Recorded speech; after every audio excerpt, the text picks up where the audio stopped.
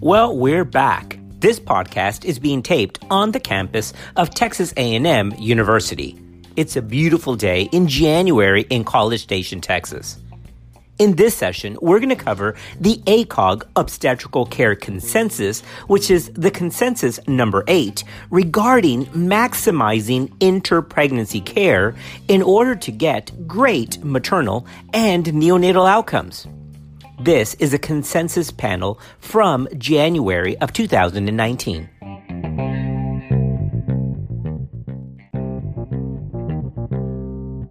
Efforts to reduce maternal morbidity have led to an increased focus on improving maternal health before a future pregnancy and across the lifespan.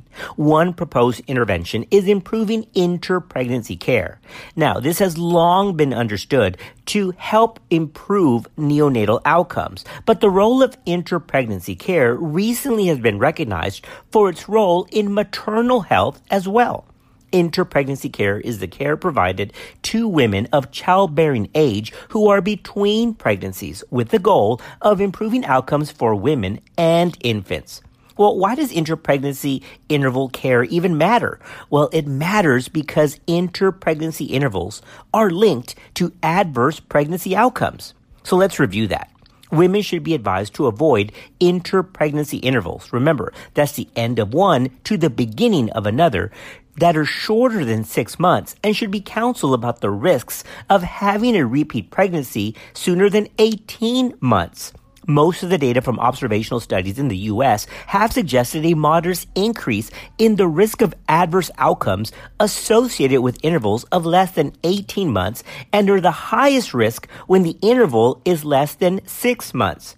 Now, we also have to say a word about inter-delivery interval. That's the time from one delivery to the next, because that relays and has special implications for women undergoing a trial of labor after cesarean.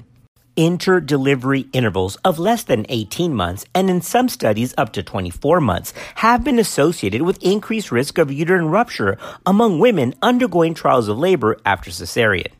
Now, interestingly, however, inter-pregnancy intervals of greater than 5 to 10 years may also be associated with increased risks of adverse outcomes. So in other words, getting pregnant too fast and then waiting too long to get pregnant again are both unwise decisions.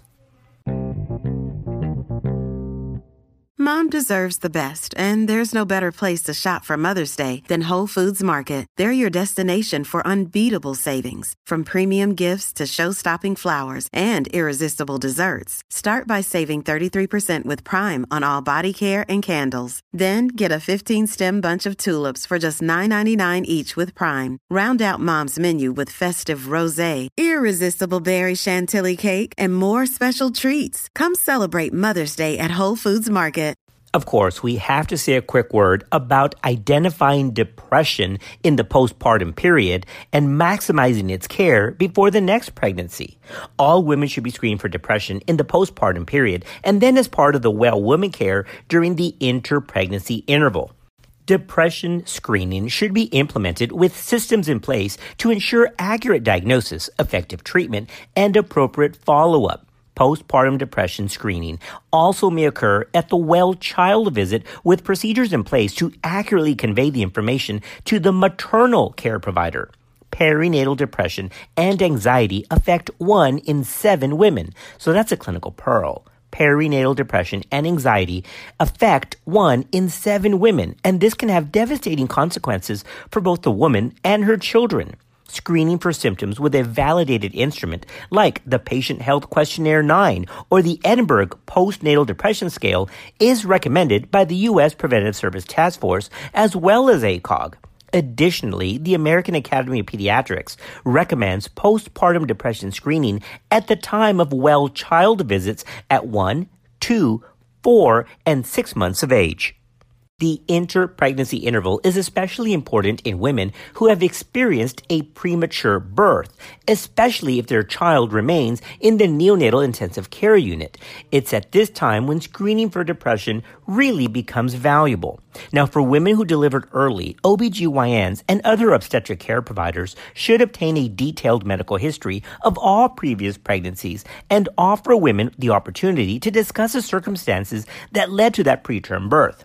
Ideally, this would occur within the first 6 to 8 weeks of delivery in order to facilitate record review and accurate information gathering. A suggested plan for management of subsequent pregnancies can also be made, and that can include 17-alpha hydroxyprogesterone or cervical cerclage or cervical length surveillance based on current available evidence, and this should be provided to the patient and documented in the medical record. Now, women with a history of preterm birth, whether indicated or spontaneous, are at increased risk of recurrence and at risk of longer-term maternal morbidity. So that's a clinical pearl. Not only does preterm birth carry a risk of recurrence, but a prior preterm birth is associated with an increased risk of subsequent cardiovascular disease in the mother. Also, remember that women with prior preterm birth should be counseled that short inter-pregnancy intervals may increase the risk of recurrent preterm delivery even more. Lastly, the college states that, given insufficient evidence of benefit, screening and treating asymptomatic vaginal infections in the inter-pregnancy interval in women who are at high risk of preterm birth is just not recommended.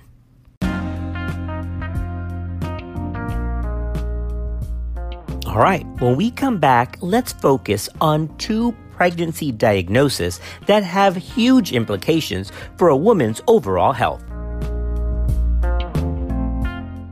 Let's focus on 2 pregnancy conditions that have large implications for the woman's overall health status: gestational diabetes and hypertensive disorders in pregnancy.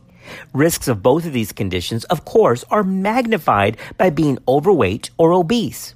Women with GDM have a 7-fold increased risk of developing type 2 diabetes. These patients need to have a 2-hour oral glucose tolerance test from 4 to 12 weeks postpartum, and then every 1 to 3 years following that initial screening.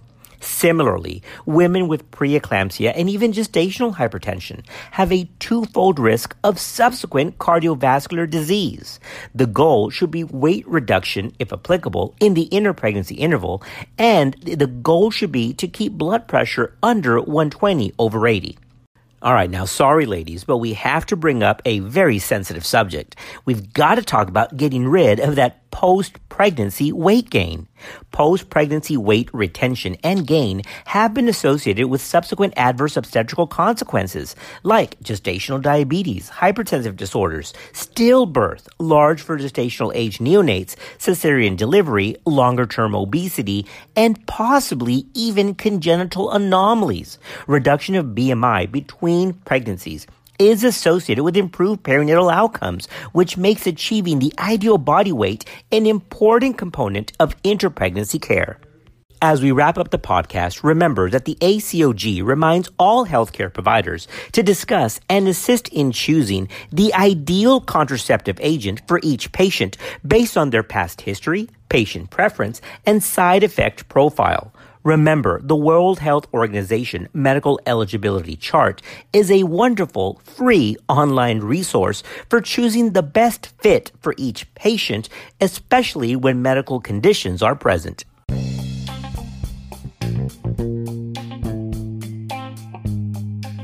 Well, that wraps up our quick summary and synopsis of the ACOG Obstetrical Care Consensus number 8, dealing with the inter-pregnancy interval.